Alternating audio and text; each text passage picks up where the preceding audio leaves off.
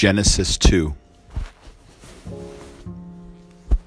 Thus the heavens and the earth and all the host of them were finished.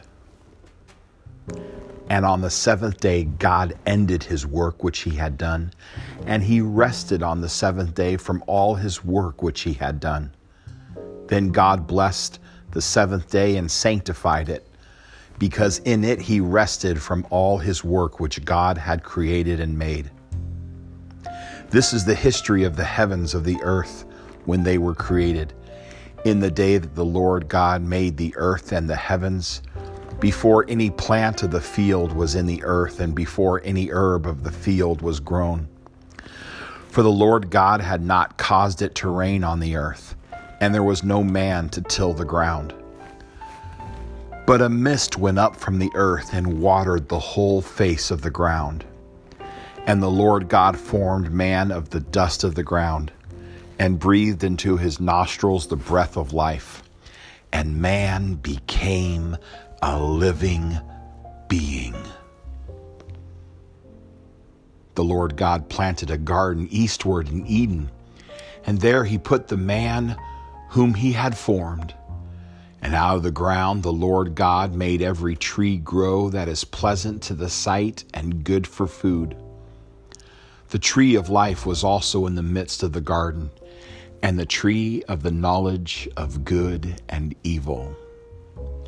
Now a river went out of Eden to water the garden, and from there it parted and became 4 riverheads. The name of the first is Pishon. It is the one which skirts the whole land of Havilah, where there is gold, and the gold of that land is good. Bdellium and the onyx stone are there. The name of the second river is Gihon. It is the one which goes around the whole land of Cush. The name of the third river is Hiddekel. It is the one which goes toward the east of Assyria. The fourth river is the Euphrates. Then the Lord God took the man and put him in the Garden of Eden to tend and keep it. And the Lord God commanded the man, saying, "Of every tree of the garden you may freely eat, but of the tree of the knowledge of good and evil you shall not eat, for in the day that you eat of it, you shall surely die."